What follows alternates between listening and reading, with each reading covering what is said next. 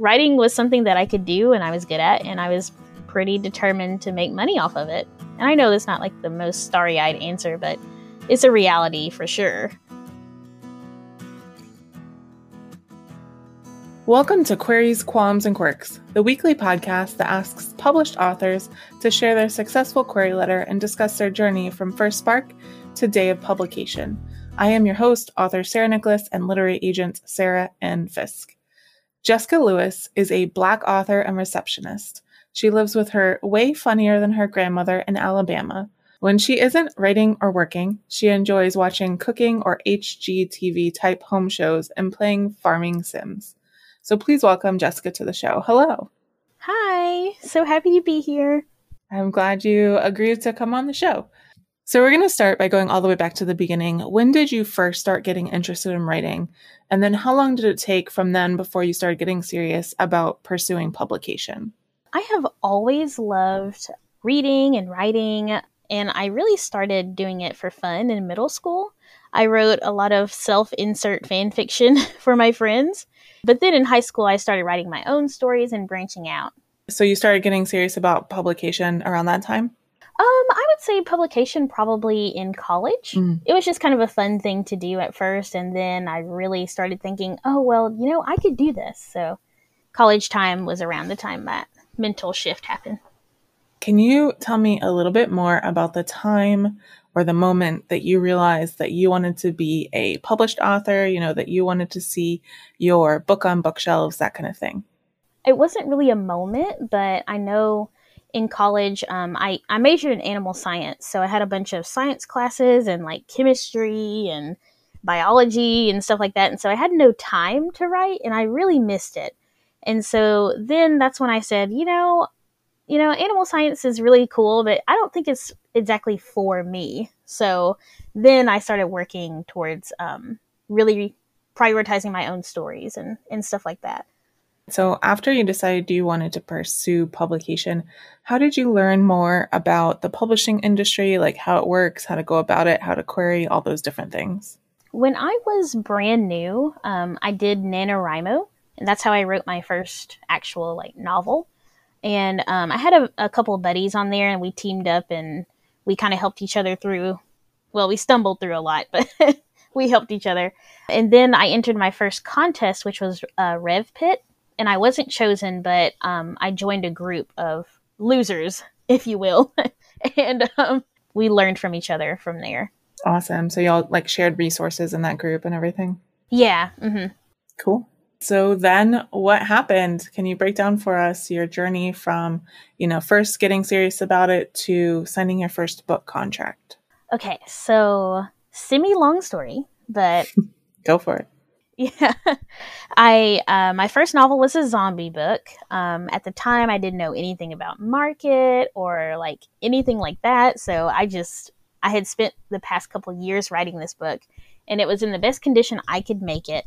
So I sent it out there, and right as it was, going out there, it was kind of the fatigue of The Walking Dead, I think. Mm-hmm. So not a lot of people wanted it. But I queried it for a year, I think, and I entered every contest I could, Pitch Wars, RevPit. I don't know if Author Mentor Match was a thing then, but if it was, I entered it. Yeah, it just didn't go well, and I shelved it after 64 rejections. So then after that, I wrote another book. It was a contemporary fantasy, but I didn't really understand how to do structure in a book. So I entered it into 3 contests and I didn't even get a full request at all. So I was like, well, okay, goodbye. So I shelved that one too.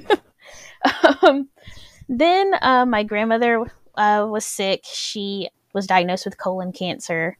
I took pretty much a year to help out and, really grieve. And I was really depressed. I didn't feel like writing. I stopped and started a bunch of things, but nothing really stuck. And then a year later, my grandmother was free and clear. So she's in remission right now. Oh, great. I know. I was so happy. And I was so happy, in fact, I wrote a 3rd book in a month. So. Oh, wow. Yeah. And After that month, I entered it into Pitch Wars. It was a mess. It was really a draft 1.5, and it was not very good at all. I actually did get in. That was in 2018. So my mentor, Brittany Morris, she picked me. We did revisions together. I finally learned how to do structure, so that was great. We did the showcase, and my agent was not in the showcase, but she offered 2 weeks after I sent her the updated full. Oh, wow. Yeah. My agent is Holly Root. Yeah, she and I did revisions together for about a month. And then I went on submission for another month, and then we got an offer. So there we go. So when you entered Pitch Wars and you got into Pitch Wars, did you have queries out that you withdrew? I did. I had about 10, I want to say, and I had about 6 full requests. Oh, wow. So I had to pull all of those. And some agents were like, no, don't pull it. I want to read it. And I was like, well, it's going to be better in like 4 months, so just hold on. Was Holly one of those? Yes, she was one of the agents who had my full at the time. Oh, cool. Very cool. It is time. Can you read your successful query letter for us? Yes, I can. Let's see. And I wrote this one in about 2018. So, dear agent, 16-year-old Cottrell doesn't mind talking to the dead. She just wishes it made her more money. $50 here and there isn't enough to support her unemployed mother or her mother's deadbeat boyfriend of the week. But when she accidentally brings her dead dog back to life instead of summoning his ghost, Cottrell gets dollar signs in her eyes. Talking to the dead is one thing, but people will pay top dollar to see their loved ones again. Her plan runs smoothly at first. Though the resurrected people, called revenants, don't eat, sleep, or breathe, they're warm and look enough like their old selves to convince her clients to part with thousands of dollars. Good enough for Cottrell. But things fall apart when the revenants aren't docile puppets like Cottrell thought. Revenants rob citizens of her town and present stolen money and jewelry to Cottrell. When her first revenant graduates from theft to murder, Cottrell has a decision to make. If she stops resurrecting people, she'll be back under the poverty line. But if she continues, the body count will keep inching higher, and the people Cottrell love may end up in the crossfire. Wildfire is an 81,000-word young adult contemporary fantasy with elements of horror. It features an all-black cast and its own voices for the African-American lead and struggling financially. This book was mentored in Pitch Wars 2018. And then my bio, I'm an author from Alabama, and so far, no revenants are stalking me. I have a BA in English literature with a minor in creative writing. I was an editorial intern with a publishing company for a year. Thank you for your time and consideration. Nice. And I did notice that some of those lines ended up in your book description, like your official book description. Yeah, I had a hand in like tweaking it. So yeah, so that's pretty cool. And you changed the title. When did that happen? There was another book called Wildfire coming out from the same company. So they were like, you got to change it. So, But it was actually untitled for like a year because I couldn't decide on a title that I liked. So I've been there. Yeah, it's not fun. I'm not good at titles, so. Me neither. I've never actually titled anything. Someone else has always titled something, anything I've written. Yeah. In one way or another. So how has your experience been since signing your book contract? Especially, were there any kind of like publishing surprises along the way? I was very surprised how editing on a deadline is very intense. I got that with Pitch Wars, but I didn't have to make a ton of edits. But it was like really intense to do this for like actual money. So when you put the money in there, it's like, oh God. So yeah, there are legal documents at that point. Yeah, it's like really scary. You're not like doing this for a hobby, you know? It's like that shift was very scary for me. I was also orphaned. My acquiring editor, she left for Little Brown. I was kind of passed along a lot, and that was not great. Yeah. It's funny because I was also orphaned on my first book. Oh, man. And we have a lot in common. We can't do titles. We were both orphaned. I think it's like really common to be orphaned, like more common than you would think.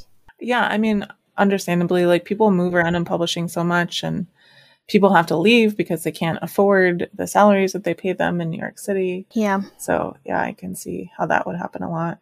It is time for the quick round. I call it author DNA. I know you were a science major in college. It has nothing to do with DNA. It's just classifications that we put writers in. Are you a pantser or a plotter? Extreme plotter.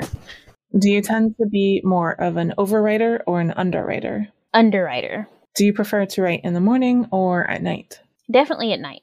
Whenever you start a new story, do you usually start with character or plot or concept or something else? This one's tough. Usually I start with the concept, but character is like right after that. So they're kind of together. Do you prefer coffee or tea? Neither. I have dietary restrictions. Whenever you're drafting, do you prefer silence or some kind of sound? I have to have music playing, no matter what. When it comes to the first draft, are you more of a get it down kind of person or get it right kind of person? Definitely get it down, because if I waited until it was right, we would be waiting forever. What tools or software do you use to draft? I draft on my phone, and then I edit on my laptop. Do you prefer drafting or revising more? Whatever I'm not doing at the time is the one I like. So, It's funny a lot of people say that. yeah. Do you write in sequential order or do you hop around? Sequential. I can't hop around because I lose the track of the story. And final quick round question. Are you an extrovert or an introvert? Definitely an introvert. So the show is called Queries, Qualms, and Quirks. You already read your query. Now we're going to get into the second Q. What were some of the qualms or worries that you had on your journey? And, were they realized or did you overcome them or how did they shake out? I was really worried about as far as like mental illness. So I have depression and anxiety, and I was very worried about how my publishing team would respond to that. But so far, everything has been really wonderful. My editors are very gracious, and my agent is always an advocate for me. So I've been very lucky, I think. I've never experienced anything discriminatory or anything like that. Well, that's good to hear. And the third Q is quirks. Do you have any writing quirks? Is there anything about your writing process that you think is kind of different or interesting or unique?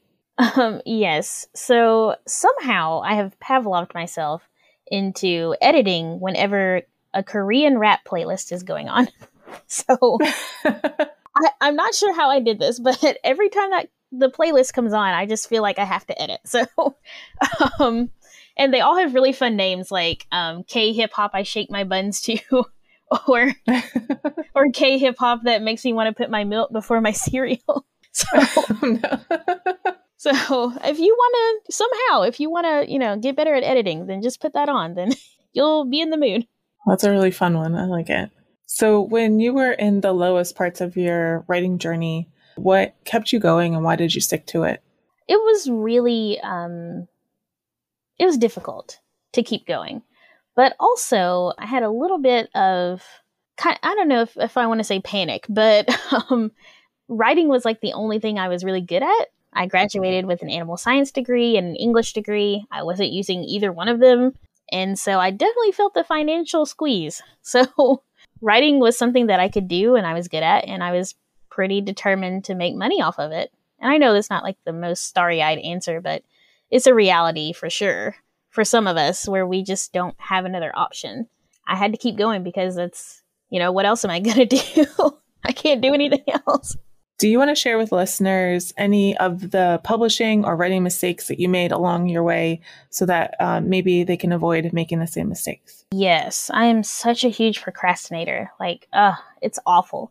So just whenever you get a project, just start that day. Don't wait until the last minute because you end up hating yourself for it. Yeah, for sure. I actually was just right before you came on, I was looking at my to-do list for the next couple of weeks.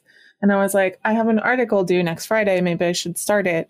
And then I was like, well, I don't need to start it yet. And I'm like, Sarah, you wrote the last one on the day it was due. Please don't do this again. Yep, that's me. Oh God, it's such a problem. It really is. I'm 15 days late on my edits now. And I have another edit that's coming up that's due in November. And I don't know. I can't stop. It's like a psychological problem. Can you share with listeners one of the most important lessons that you learned on your journey to publication? It can be about writing or it can be about publishing or time management or anything like that. The most important thing that I learned was to get a separate email for querying only. And don't check it every day. Or, if you do it once a day and have a set time to do it, because this helps you practice firm boundaries, and it also saves your mental health for sure.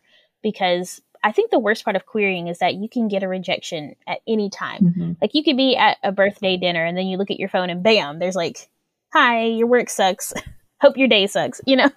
So it was so much easier for me to just have a set time that I say, okay, am I in the right headspace for this? Can I do rejections right now? Can I function if I have one? And it was just very important for me to do that. Yeah, definitely. I actually got a rejection once when I was out at a club because I had notifications turned on my phone. And I got like a little teary-eyed, and my friend like gave me a drunken pep talk like in the middle of this club, which is like a fun memory now when I think back on it. But like at the time, it like almost ruined my night, you know? Yeah, it totally ruins your night. Like for me, it ruined my day all the time. So yeah. That's a really good tip. This is not a business that most of us succeed in completely on our own. I call this the kind of acknowledgements portion of the podcast. Who are some of the people who helped you along the way and how? Holly Root, just the best agent in the world. She's a superwoman. She's patiently put up with me for 2.5 years, so she is incredible. And then my CP Taz, they're the best editor in the world. They always also put up with my nonsense, but they also send me memes at 3 a.m., so I appreciate that. JL, her book, Wings of Ebony, is out now, and Ashes is also coming out soon. And she and I were kind of in the submission trenches together. And it's been so tough, but it's easier when you have a good friend who is there with you, you know? She's definitely just been very important. And then lastly, my friend Mary Roach, they're awesome. And sorry, getting choked up. Wow. Okay. Embarrassing. Anyway, so I love it. Mary, Mary has definitely pulled me out of so many depression slumps and like sent me cake and stuff. And like that just really keeps me going. So I really want to thank Mary for that. And all my group chats like Screamtown and the Slackers and Writer in Motion. Everybody has just really uplifted me and supported me. And I'm so thankful for that. Very cool. Awesome. Yeah, JL is so nice and so supportive. She's wonderful. She is. Truly. Yeah. I don't know the others, but I'm sure they're great too. In addition to Bad Witch Burning, which you read the query letter for, you have a middle grade book. Do you want to tell us a little bit about that? Yeah, it's called Meow or Never. It's a cute little contemporary, and it came out in January from Scholastic. And that one is under my pen name, Jazz Taylor. The reason I had the pen name is because it's way different than Bad Witch Burning. And so I didn't want kids to read Meow or Never and then immediately go to Bad Witch Burning because it's just like a too big of a jump. That one is about a girl who has anxiety, and she gets chosen to lead her school play. And so she works through that with her friends and a cat. So very cute. Awesome. That sounds adorable. All right, Jessica, thank you so much for coming on the show and sharing your story with my listeners. Oh, thank you so much for having me. Thank you so much for listening to this episode of Queries, Qualms, and Quirks. You can find the text of Jessica's query in the show notes, along with links to find out more about her and her books. If you enjoyed the show, I'd really appreciate if you'd help me find new listeners by leaving a review on Apple Podcasts or Podchaser, telling your friends, or sharing this episode on social media. If you're interested in supporting the show, go to patreon.com/pubtalklive. And if you're a published author interested in being a guest on the show, please click on the home base link in the description or go to sarahnicholas.com and click on the podcast logo in the sidebar. That is Sarah with an H and Nicholas with no H. Thank you so much for listening, and we'll see you next time.